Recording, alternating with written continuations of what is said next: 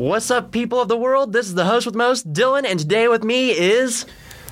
What's up? My name is Sam Shipe. I'm the host of Remixed and also your Batman aficionado for this podcast. You better sit down and plug in your headphone jack because this is Input 2.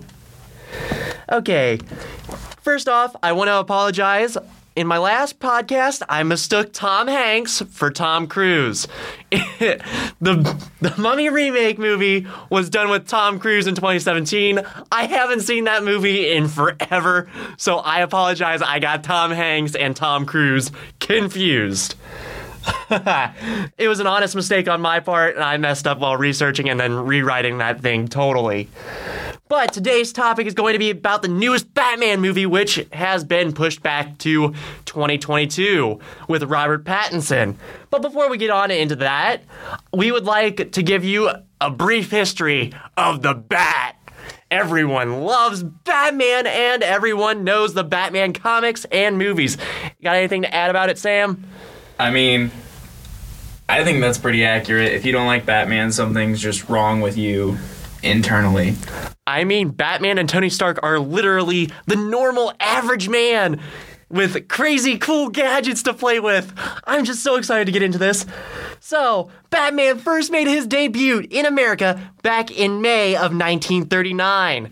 It was the Detective Comics series number 27 where the Bat first made his debut.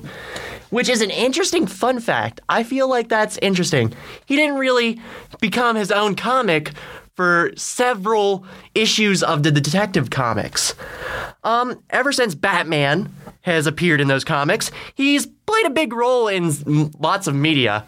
As we all know, Sam over there is wearing his Batman stuff. Yeah, I got my Batman belt on, I got my Joker wallet, all like purely coincidence. I didn't wear them for this podcast. They're just part of my daily attire. So, yeah. Batman was originally created by Bill Finger and Bob Kane. Did you know Batman's origin story didn't appear until the 7th appearance in the Detective Comics? Yeah, and then we never stopped hearing about it. Yeah. Now, this is why the Bat doesn't pick up a gun. The Detective Comics issue number 32, which appeared in October of 1939, had Batman using a gun, and DC thought that was a little bit too much for children, and they thought children would try and imitate that. So in issue number 33, we get the Batman's background story and a softening of the Bat, where he's not as brutal as he was originally. What do you have to say about that?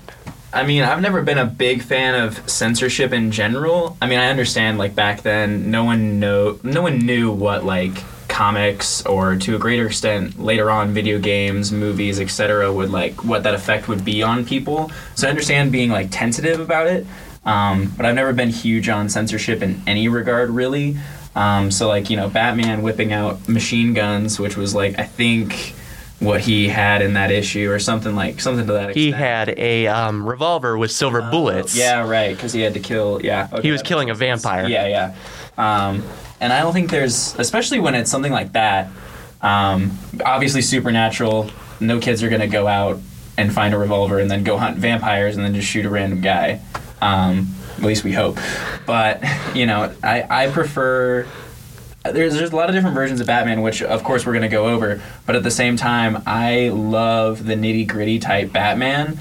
And, you know, softening him by, you know, removing the gun. It's really interesting. It's really cool to have a Bat that doesn't kill. But there's also a lot of versions of Bat who does or is implied that he does. So, a little bit after that, under a year after Batman's first appearance, we get another softening of his character with the appearance of the boy wonder Robin. It's our boy, Dick Grayson. He comes into the comics. This is 1940s. The first issue of the Bat has come out now that he has got his debut in the Detective Comics series. This is such a great thing, but it's also a little bit... It just shows the softer side of the Bat. Like, I did not know when Dick Grayson actually came into the scene in the 1940s. And I was like, oh, they introduced him in the 1940s? That's so interesting. Yeah. So Of course. When it comes to Dick Grayson, he's one of a few, children that Bruce Wayne kind of, I don't know what the best way to describe it is, but I'll say Adopts. acquired. Because sometimes it's adoption, sometimes it's literally his own son that he didn't know he had, which is Damian Wayne, like way down the line. But the Robin that we all know most of is the Dick Grayson, who later becomes Nightwing. He, raised by circus people, family, tragically erased in a way that Batman can kind of relate to. And he just kind of sees this boy's potential, with the acrobatics, and the Flying Graysons was his family's, name. So he's like, okay, this kid's, skilled in acrobatics. What if I taught him how to fight and put him in some tights? Yeah, it's a great thing. We love Dick Grayson. And with the introduction of Dick Grayson, we get Batman comic issue number 1, which introduces some of the most important characters. I guess you could call Catwoman not a villain, but an anti-hero. She is introduced in the first comic issue, and we also get the clown prince of crime, the Joker. Everyone loves the Joker. This leads into more villains, where we see the dynamic duo use interesting inventions to protect Gotham City. By the time 1943 rolled around, this duo broke into the silver screen, and it was so great. The first film, Batman, 1943. You see that up on the big picture screen? People were like, yes, this is the Bat! And then, later in 1949, we get the new adventures of Batman and Robin, which is before the era of the downfall of the Bat. The 1950s did not treat Batman very well. What do you feel about learning about this little bit of background info? I mean, I understand why the Bat kind of took a dip in popularity. I mean, they kept softening this hero with such dark imagery, and then they keep softening him over and over.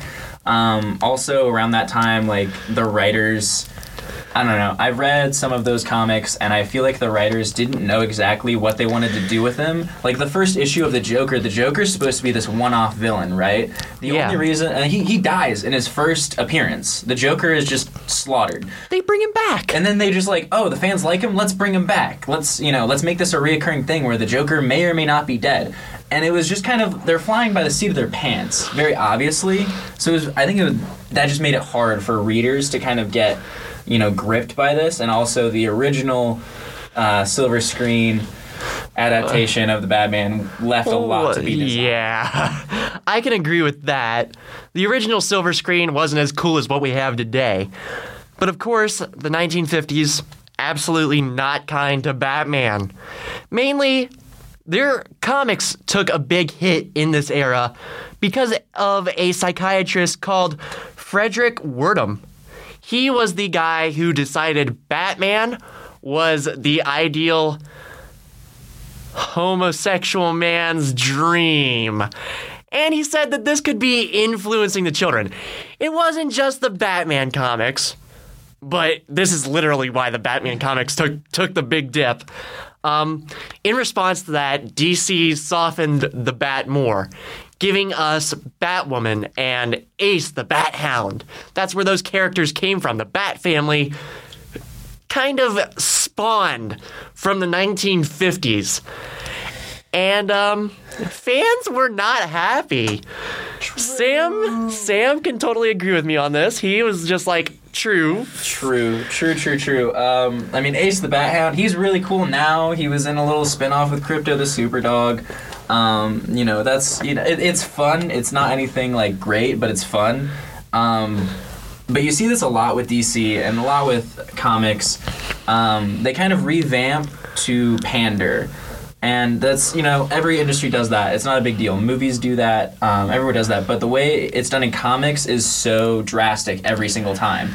So the kind of inverse has actually happened more recently with DC, where, back then, it's, the problem is that he's this homosexual fantasy, right? Well, now the problem is there's no LGBTQA representation, or there's no female representation. So now they're throwing those characters, all at once. Yeah. So it turns off readers when you do it either way. So of course that happened back then with, Batwoman, who was horribly written back then. Now we have a way better Batwoman. Yeah. Batgirl with Barbara Gordon, way better written. Like, not just thrown in there because we want to make sure that people know Batman's not gay. Yeah. Barb is amazing. We love Barbara Gordon. The 1960s were way better to Batman. Yeah, Sam's over here agreeing with me with some snaps. The 1960s, better for Batman. This had something to do with editor Julius Schwartz, who revived most of DC's classic comic heroes. He was tasked in 1964 with bringing back the Bat. Everyone knows this incarnation of Batman. It's where we get the oval with the yellow symbol, and we've got the black bat on the... It's just amazing. He was tasked with it, and with the help of artist Carmine Infiniato, whose work on The Flash back then helped usher in the new Silver Age. This updated our Bat-themed hero to what we know today and what we have seen in the old Adam West show with Burt Ward as Robin. Incidentally, that show aired on ABC January 12th, 1966. Everyone loved Adam West and Burt Ward in this TV show, even though it only had 3 seasons. And dwindling interest really killed the show off. I mean, if we're gonna give props to those two actors, we can't forget Cesar Romano's Joker. Oh yeah, it is like, everyone wants to talk about Jack Nicholson and Heath Ledger's Joker. Good, they're pretty great. Props. They're amazing in their own right. But Cesar Romano was the first real Joker to hit the television screens, and it wasn't this nitty gritty. It wasn't this gangster. It was the clown Prince of Crime. He was hilarious. You go back and you rewatch it, and you can't help but laugh at pretty much everything the Joker does because it's just exaggerated fun. And while the Silver Age in the comics wasn't exactly haha fun, pow boom, fake pistol this, etc. Shark repellent that, that makes for great television. And then the comics at the same time were having this other line of with this, when you talk about the Silver Age, that's exactly when you picture the Flash, when you picture Superman, when you picture Batman, those pictures that you have in your head, that's Silver Age.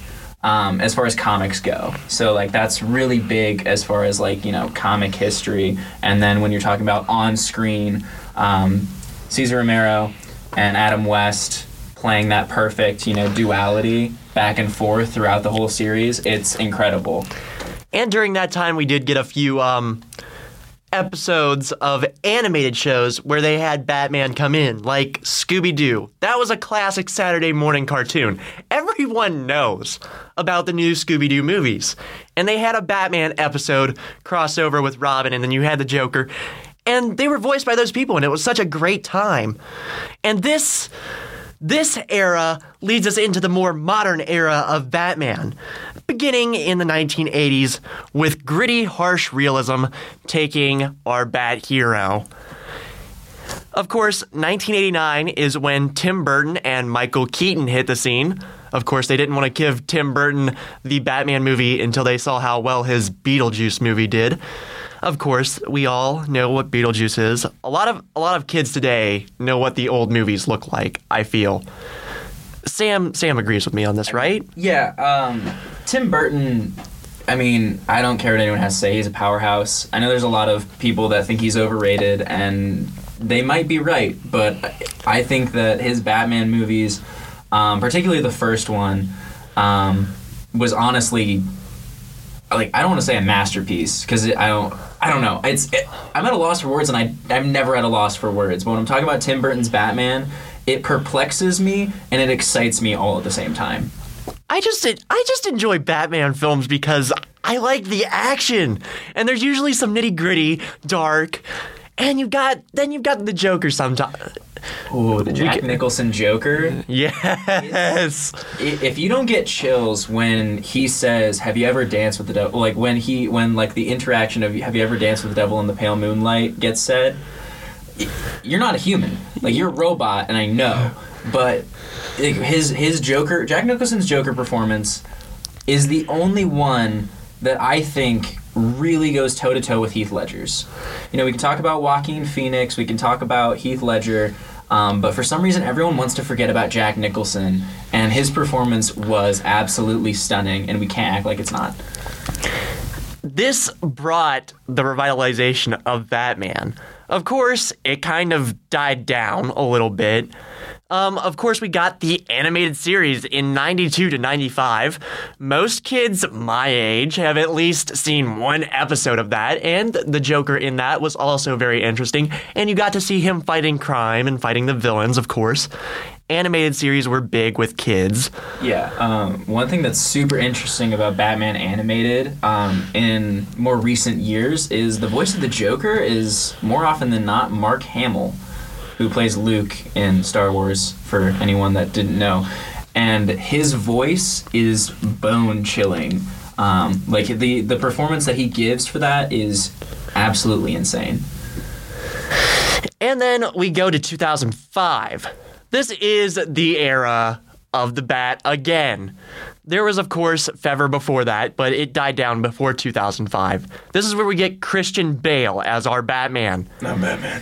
And this also brings in Heath Ledger, who most fans agree is one of the best Jokers. Oh, I think, like, obviously, I'm big on the Joker. There's, like, Joker paintings in my bedroom, everything like that. So I'm, like, I've studied every single actor that's played the Joker, etc.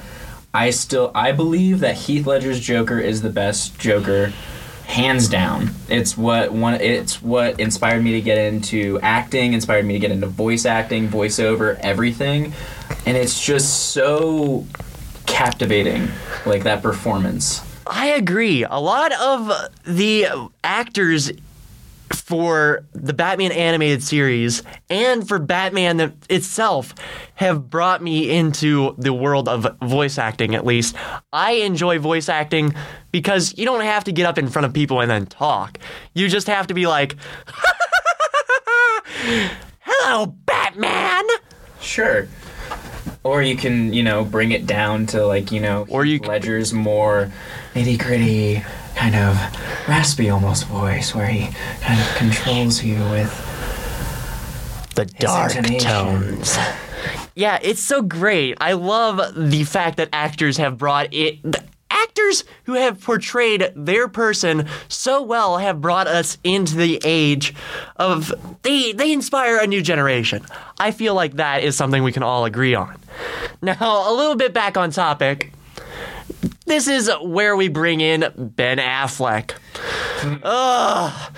Ben Affleck, the Bat. We just. I did not like his Lego Batman movie. There are some other. That wasn't Ben Affleck. He didn't do Lego Batman. Who did Lego Batman?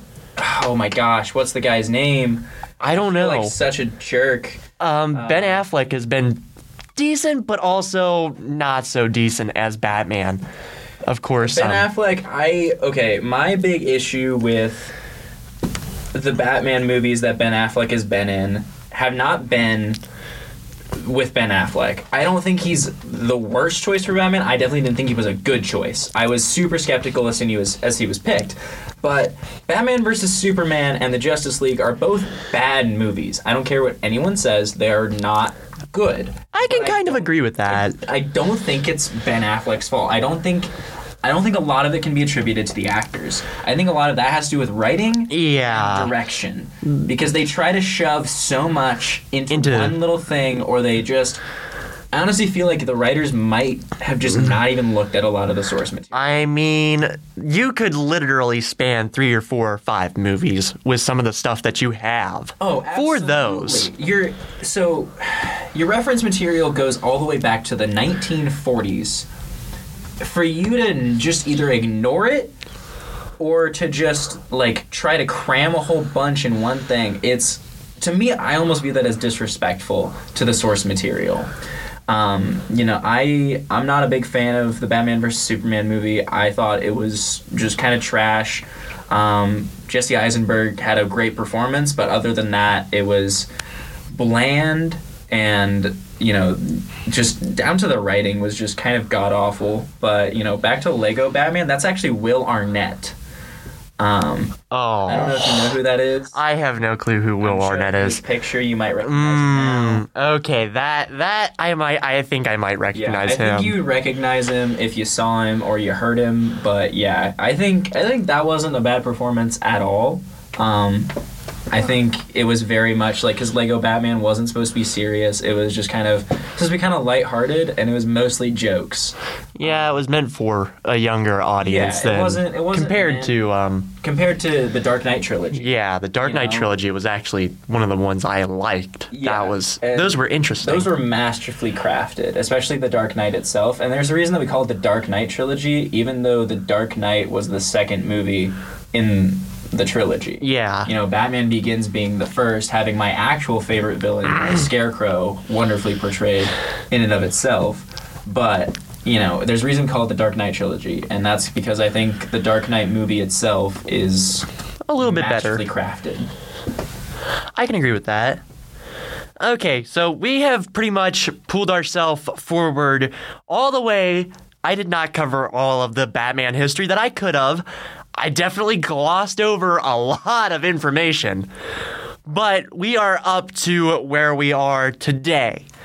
Now we have Robert Pattinson, also known as Edward Collins. A lot of people did not want him to be portraying the Bat. There were petitions to change him before he was even casted in the role. A lot of comic fans did not want Pattinson because Pattinson is known by us nerds as sparkly teen vampire boy. Yes, Esquire magazine says it's 2000. That was 2008, guys. It's time to let it go. I can agree with it. I hate Twilight. I'm just not a fan of Twilight. But I think it might be time to let it go. What do you feel like hearing Pattinson was cast as Batman? Initially, I was very, very skeptical.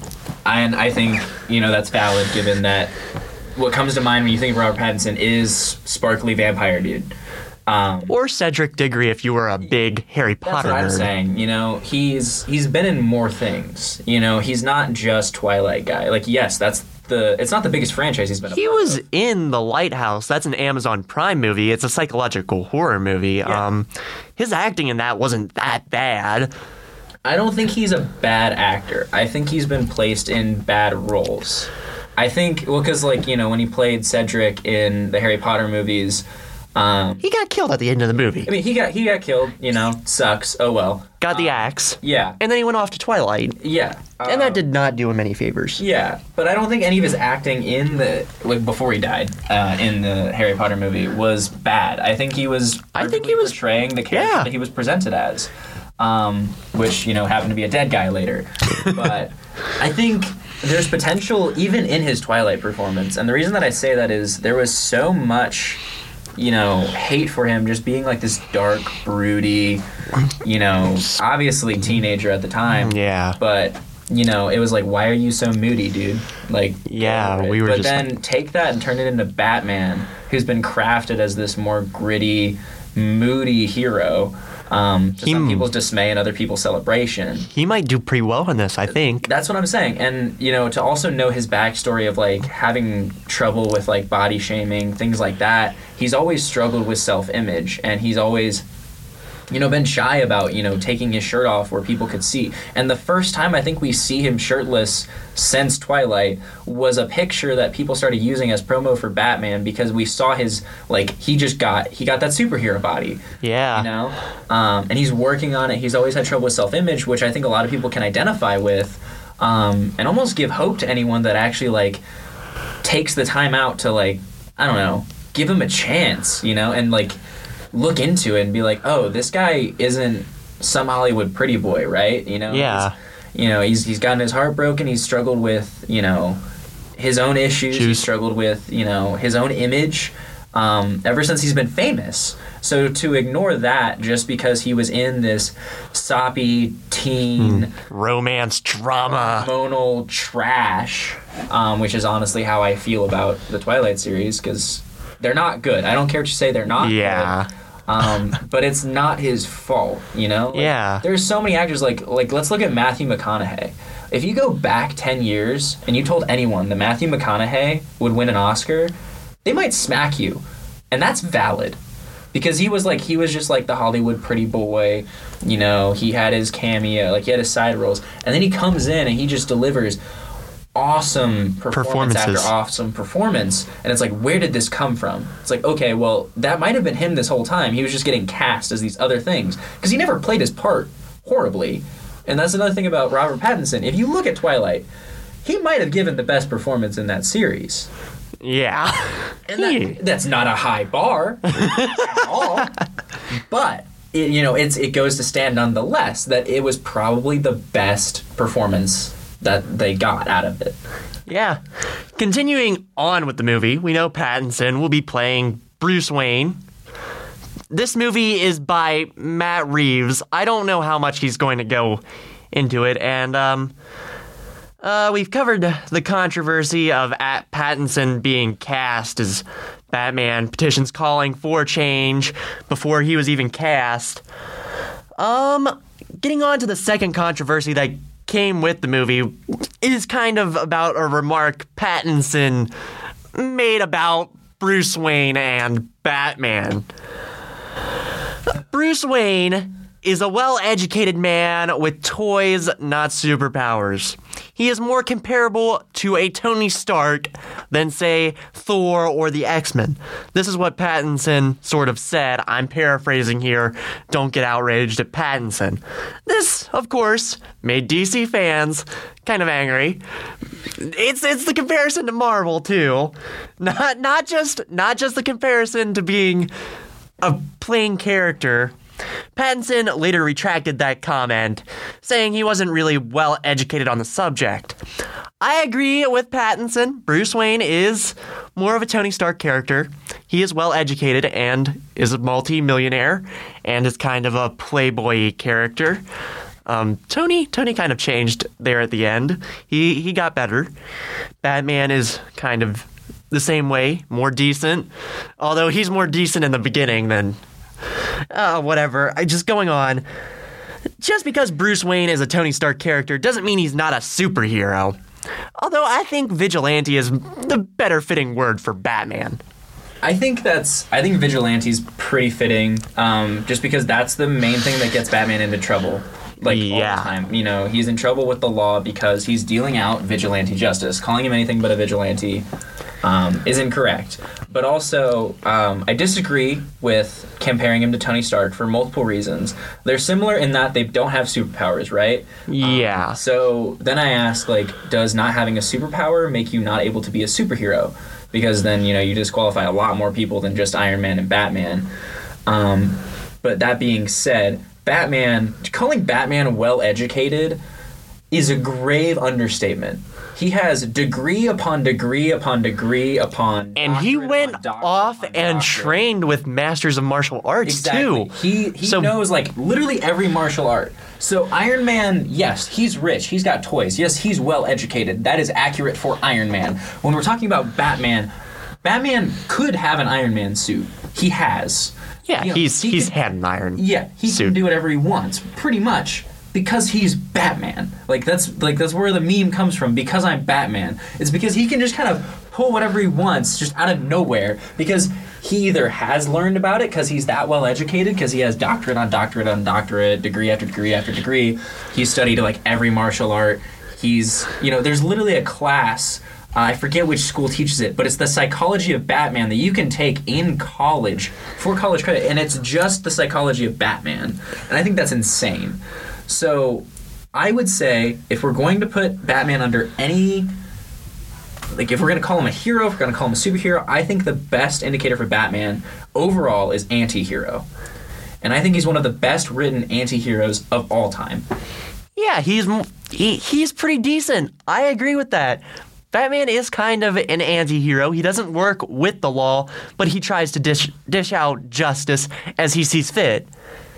Now... going on, Batman is such a remade movie, as we've seen. We've gone from 1940, and we've had quite a few Batman movies. considering 1943 had Batman and then 1989 had Batman, which was the one with Tim Burton, I think, unless I might be wrong. I mean, I have got that one right. my dates might be mixed up. Yeah. That happened. There are constant new takes. This movie seems to be no difference. Matt Reeves is the guy behind the script. He has worked on 2 of the Planet of the Apes movies and some other movies. I don't remember what exactly he worked on. I think there was War of the Planet of the Apes, and then there was another one. I don't remember. I mean, I looked up these people, and then I was like writing this. I can't wait to see how this movie turns out, because while I was reading information for this movie, we are supposed to see Catwoman, the Riddler, Penguin, classic Batman villains coming back.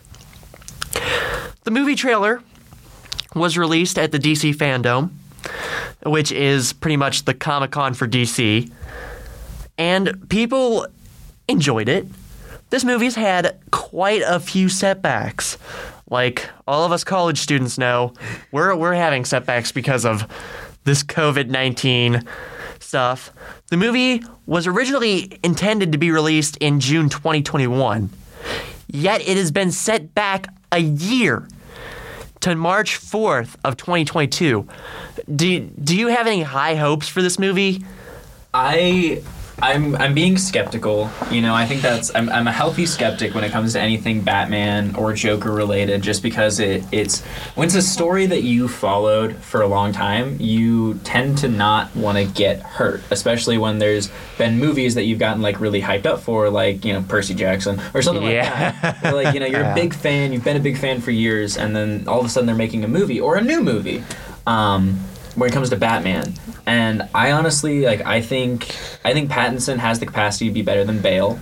I can agree with that. Mostly because I think Christian Bale's Batman, there wasn't a lot of substance there.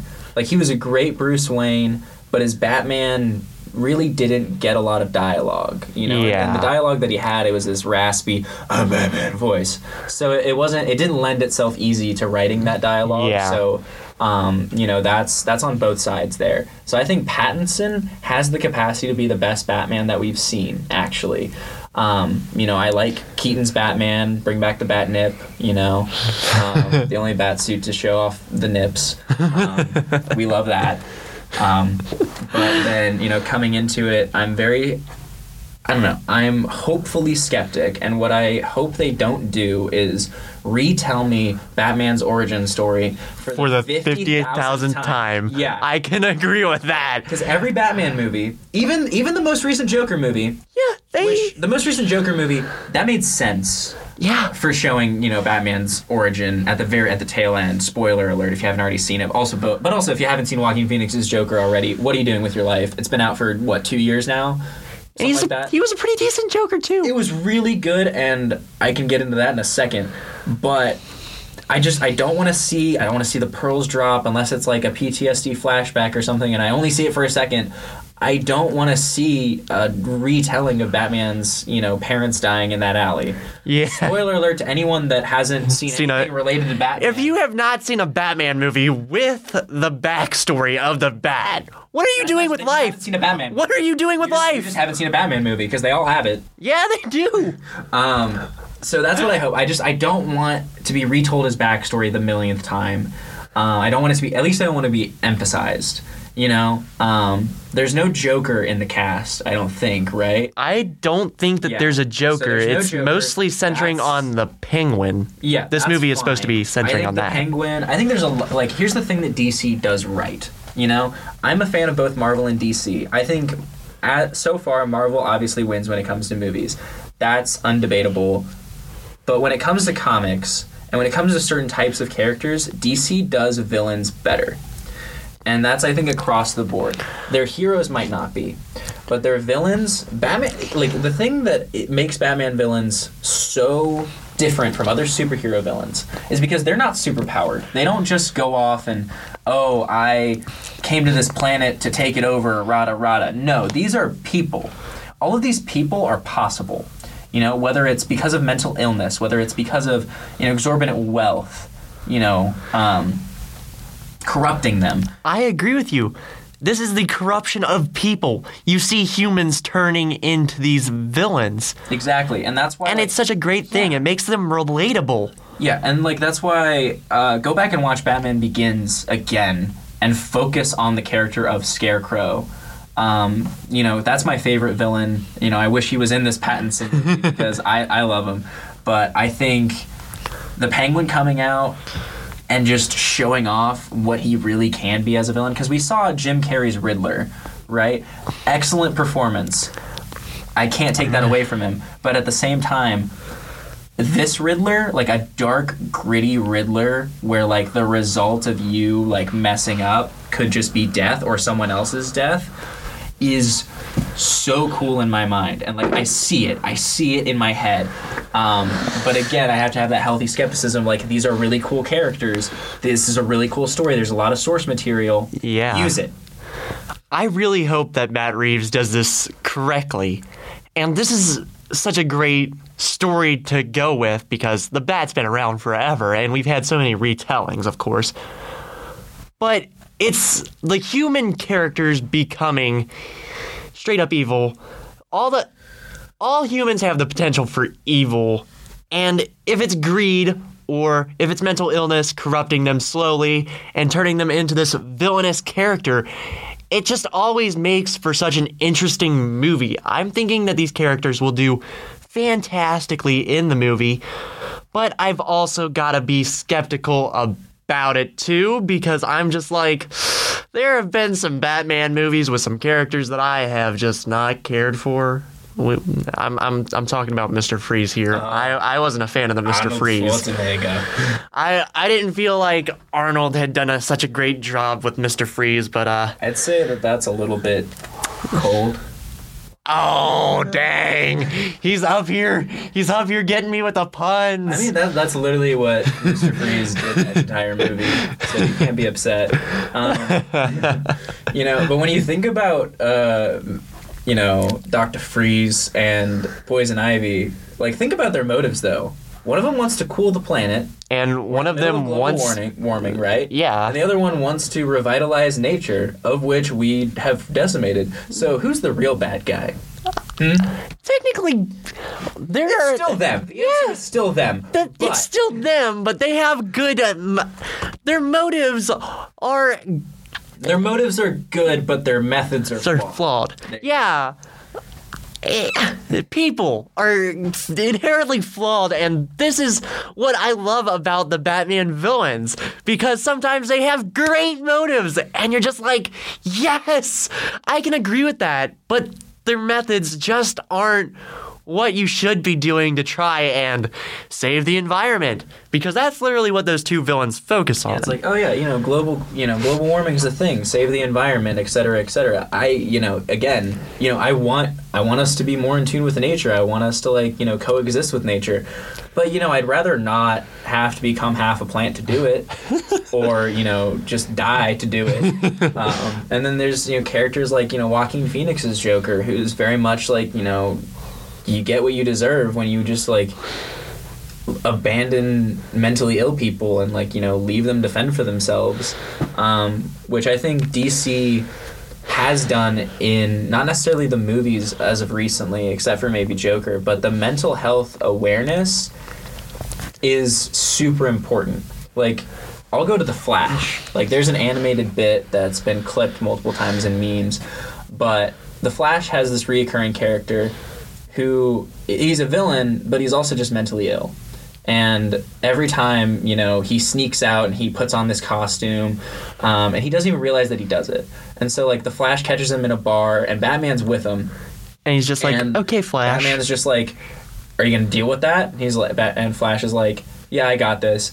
Hey, man. And he's like, oh, hey, Flash. He's like, you're wearing the suit again, right? And he's like, oh, am I? Didn't even notice. He's like, all right, well, finish your drink and then go turn yourself back into the hospital. And he's like, you foiled me again, Flash. And it's being gentle to people with mental illnesses is actually a thing in multiple representations of these characters. So I think that seeing that representation on the big screen would actually be a huge deal. Because that's also another reason it's revealed that Batman doesn't normally kill. because a lot of his villains aren't just like they aren't all superpowered there. evil people. They are either, they're unmedicated, they're unbalanced. Yes. They don't know better. That happens multiple times. And then there's people like the Joker where we don't know what happened to him to make him the way that he is. His origin story has been retold many times, and none of them have been confirmed as canon, and that's the way the creators like it. So no one knows why he is the way that he is. And he's a medical anomaly.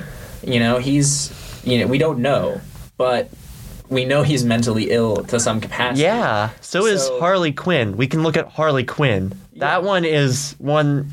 She's literally a nurse. Like, she was literally the person assigned to help try to diagnose the Joker, or to help... She was a psychiatrist. The Joker, yeah. And he manipulated her to the point where she fed into it. I mean... It's kind of like Stockholm Syndrome once you start thinking about it, because she's in love with her captor, technically. Yeah, also, if you or your partner have matching Harley Quinn and the Joker anything, I want you to reevaluate your entire relationship, because you are now idolizing an incredibly toxic relationship. And rethink that real quick. It might be cute to match and, his put in, her problem, whatever. I don't care what it is. You're romanticizing mental illness and toxic relationships. Yeah, we can... If we look at the Suicide Squad movie and the Birds of Prey movie... Yeah, they might not be the greatest movies. Okay, Birds of Prey was pretty good. Oh, Birds of Prey was decent. Yeah. I mean, I thought the animated movie... The animated movie was just... God tier. Yes! However... Suicide Squad leaves a lot to be desired when it comes to writing. Yeah. A lot of potential on the talent side of that. You have incredible actors that could have portrayed these characters absolutely perfectly had they been given the correct tools, i.e. a script. Yeah. I mean, I agree with that. The only reason I bring it up is because we can look at Harley Quinn and the Joker's relationship, because that is mainly shown in the beginning of Suicide Squad. Yeah. And if we look at that, we do see how mental illness plays a big role in the Bat universe. And just how absolutely toxic it is, with I don't even know how to describe it, but just like, Harley giving up and having to I don't know, just keeps idolizing her Puddin. Yeah, it's just like him. It's devastating when you take a step back and think about it. But at the same time, it's almost ingrained in pop culture to see matching Harley Quinn and Joker things, or for girls to go and dress up like Harley Quinn, which good for you. If you like cosplaying, whatever. But at the same time, if you're doing it because you identify with the character, maybe think about it for a second. Yeah. You might need to reevaluate there for a little bit. Missing the point. Yeah. Well, fans do keep hoping that this Batman movie will be an absolute thriller. Wow, I even had it written down that I was going to be skeptical of what it can be. Ooh, man, just knowing that, I'm great. Having watched some of the Batman remakes and sequels, all follow the same formula since the TV series. Oh, big bad comes out to play, and sometimes the writing isn't so great, and you've got to fight and watch what it's really doing on screen, and sometimes you have to watch and try and catch nuances that are in the film to really understand what it's about. Hopefully, we'll see something new and exciting in the thriller, set to release on March 4th, 2022. Is there anything else you'd like to discuss? We've still got at least 15 minutes. We could cover some. We could cover some more of the DC universe if you want. Oh my god. Or we could cover it's such a can of worms. But if we just want to stay on Batman, just kind of what you said about how we've seen the same thing washed, rinsed, and repeated. Yeah. I don't necessarily agree wholeheartedly. I agree with when you strip it down to its bare bones. Yes, there's a big bad that comes out to play. Batman's got to beat him up. Batman's got to win, right? Yeah. Let's look at just the most recent trilogy, the Batman Begins, The Dark Knight, and The Dark Knight Rises. you can analyze each of those villains, each of the big bads, and really, except for in the third one, there's no big bad that has to be fought. And at least not in the traditional sense. Like, let's look at Scarecrow. He psychologically torments his victims. So if you don't know, the point of Scarecrow is he was a psychiatrist who was assigned to deem whether or not people were able to be considered guilty, or whether they could be considered innocent by plea of insanity, right? Yeah. Because when you try to make an insanity plea, they have to actually see if you're insane. They have to do a psych eval. Yeah. So he was the one that would do the evaluations. Well, he has this fear gas.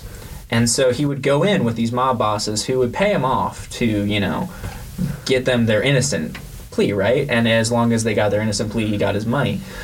So what he would actually do, because he also wanted to continue to be a psychiatrist and get that money because he get paid, is he would release this fear gas and he would put on a mask, and it essentially makes you see things like as if you're a terrified child. That's like the basic way of explaining what it does. And so you see his Scarecrow mask and you're fixated on it. It is mentally tormenting.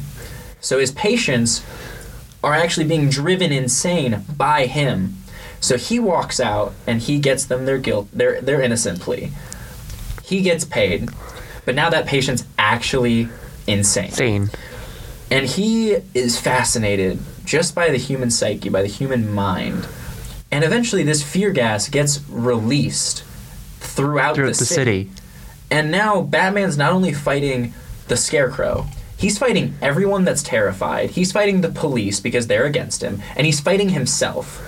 Because Batman is horribly afraid of bats. We have there's a literature term for this. I don't remember what the literature terms are. We have man versus man, and we have man versus self. And that Batman movie literally takes it to the extreme, where you see Batman fighting in his mind and he's fighting everyone around him. Yeah. And I think it lends itself even more to just how insane Bruce Wayne really is, like mentally. Not insane in like the actual clinical term, but like just like, I guess awesome would be a better word. I shouldn't use insane in that way. But he fights himself. He fights basically everyone around him, both in his Batman life and in his personal life. And he still finds a cure for the gas. Yeah, and there's still a win. Like, he still comes out on top. Yeah. Scarecrow still gets put away. And, that's it. I don't know. So saying there's some big bad that he just has to fight, yes, when you strip it down bare bones. That's what any movie with any hero is going to be for the most part. But with Batman, there's so much more. And then you get into the Joker in The Dark Knight.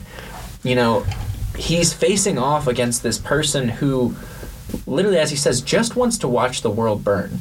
He doesn't care about right or wrong. He doesn't care about money. He just cares about putting people in that state. He just cares about chaos. Exactly. I am an agent of chaos. That's a great line. And there's so many great lines where you just kind of get to delve into the psyche of the Joker. And it's really a Joker movie with Batman around it. If you think about it, but it's haunting. It's a haunting performance from Heath Ledger. Rest in peace. I would have loved to see him in other things because he was an amazing actor. I can agree with that. Gone far too soon. But a lot of people blame his performance as the Joker for, his death. They think that that's what drove him,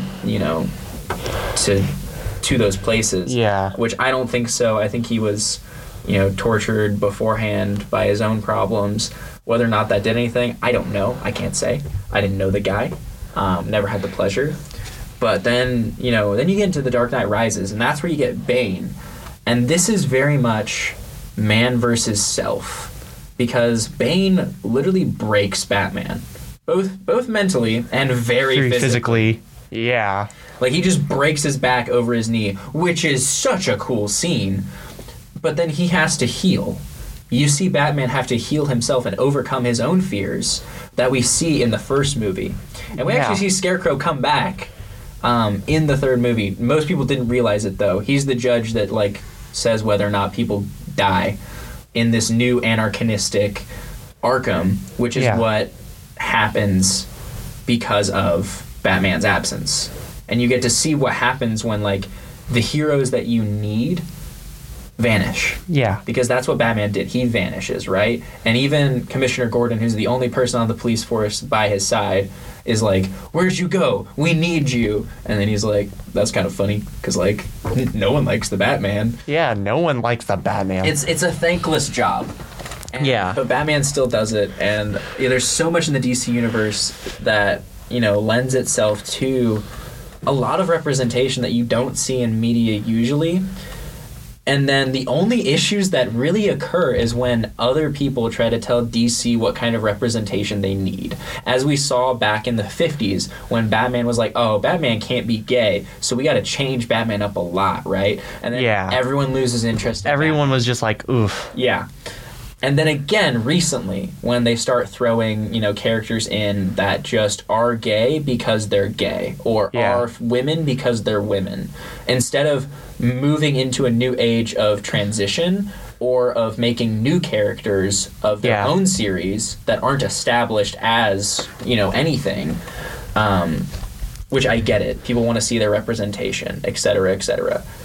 I understand that more than a lot of people know. Yeah. But trying to force it with people that you gotta slowly transition it in. It doesn't even necessarily have to be that slow. It just can't be obvious, and it was obvious, and it turned a lot of people off. Even the people that were calling for this kind of representation were like, okay, but not like that. Yeah. Which that's gonna happen regardless whenever they try any new ideas. DC for a while, and especially in their movies, they started to turn every character dark and nitty gritty, like Aquaman, who, granted, can be nitty gritty. I didn't feel like Aquaman was supposed to be dark and gritty. Yeah, but he was. The Jason Momoa Aquaman, which is a good movie. I don't think it's great. I think it's pretty good. It's a fun movie for the most part. But at the same time, when people originally think of Aquaman, they think of, the blonde dude who just, like, swims around and talks to fish, right? And it's like, well, that always made me mad because I'd read Aquaman's comics, but, like, no, he's awesome. Like, he's so cool, you don't even know. Because he has, like, all these different powers, and he's actually, like, super helpful in the comics. But, like, in the shows, it's like, I'm going to talk to a dolphin. And then I think Jason Momoa did a really good job of being Aquaman. I think he's very talented, and I think he played the role just fine. I just think I'm not a big fan of what Zack Snyder has tried to do in making these characters so dark for seemingly no reason. Like in Batman versus Superman, like, yes, you had to find a reason for them to fight, but it didn't have to be super dark. Yeah, and you had to find them a reason to reconcile and be friends, or at the very least allies. But it was that whole movie was just so dark. Even Man of Steel. Man of Steel's not a bad movie until you get to the end. Because anyone that's not a Superman fan, it's a fine ending for. Anyone that's a Superman fan knows that that's not how Superman ends his movie. Superman does not operate like that. No. Superman doesn't, like, spoiler alert, but if you haven't seen Man of Steel, you're never going to see Man of Steel, so I don't even know why I'm caring about spoiling. But at the end of the movie, he snaps the neck of the big bad. And I have never once seen Superman kill in any that's the thing. Superman is a Boy Scout. Yeah, Superman he's like Captain America. Is like the Captain America of DC. Yes, except way stronger. Yeah. And he has like all the superpowers. Like, if you put anyone up against Superman, they're gonna lose because of some BS that someone wrote in his comic 20, 30, 50 years ago. That's just how Superman works, and that's accepted. That's fine. That's why I'm not a huge fan. But at the same time, you can't take that away from Superman. He is the farm-raised boy who has good morals, who's not gonna hurt anybody. He's just a good boy. He's the good Samaritan everyone wants. Yeah, he's the guy that you want as your hero because you know he's not going to just haul off and be evil. He's just not going to go on a rampage and start killing people. Exactly. He's not dark like Batman. He's not nitty-gritty. He's not going to kill because he's not going to kill in the same way that Batman doesn't kill. Batman doesn't kill because he doesn't want to lower himself to that level, or he doesn't want to be like those people. Superman doesn't kill because it's wrong. Superman doesn't do bad things. In the few instances where he does, he's tortured by it. You know, he's not happy with himself. And that's how a lot of times when people pretend to be Superman, the other characters figure out it's not Superman because he cussed or something like that. Yeah. Like something that little. Superman is a Boy Scout. Get over it, Zack Snyder. You can't just have him just like, and like, sure, some people tried to argue with me and they're like, well, he was pushed to that level. He was pushed so hard that he had to end it. Because Zod was going to kill those people. It's like Superman could have flown upwards. He could have planted his head in the ground. He would have figured out something because Superman always does. That's Superman's thing. Yeah. So, that's my bit about Superman. It's very long-winded. We're running low on time here. So, we both hope that the Batman movie will be amazing. We think Pattinson will do a decent job, hopefully. We have hopes, but we gotta be skeptical about how the movie's going to be because sometimes writers don't always stick as close to the source material as we would like. But this has been Dylan, your host with the most, and Sam Shipe. We wish you a great day and come back next time to plug into Input 2.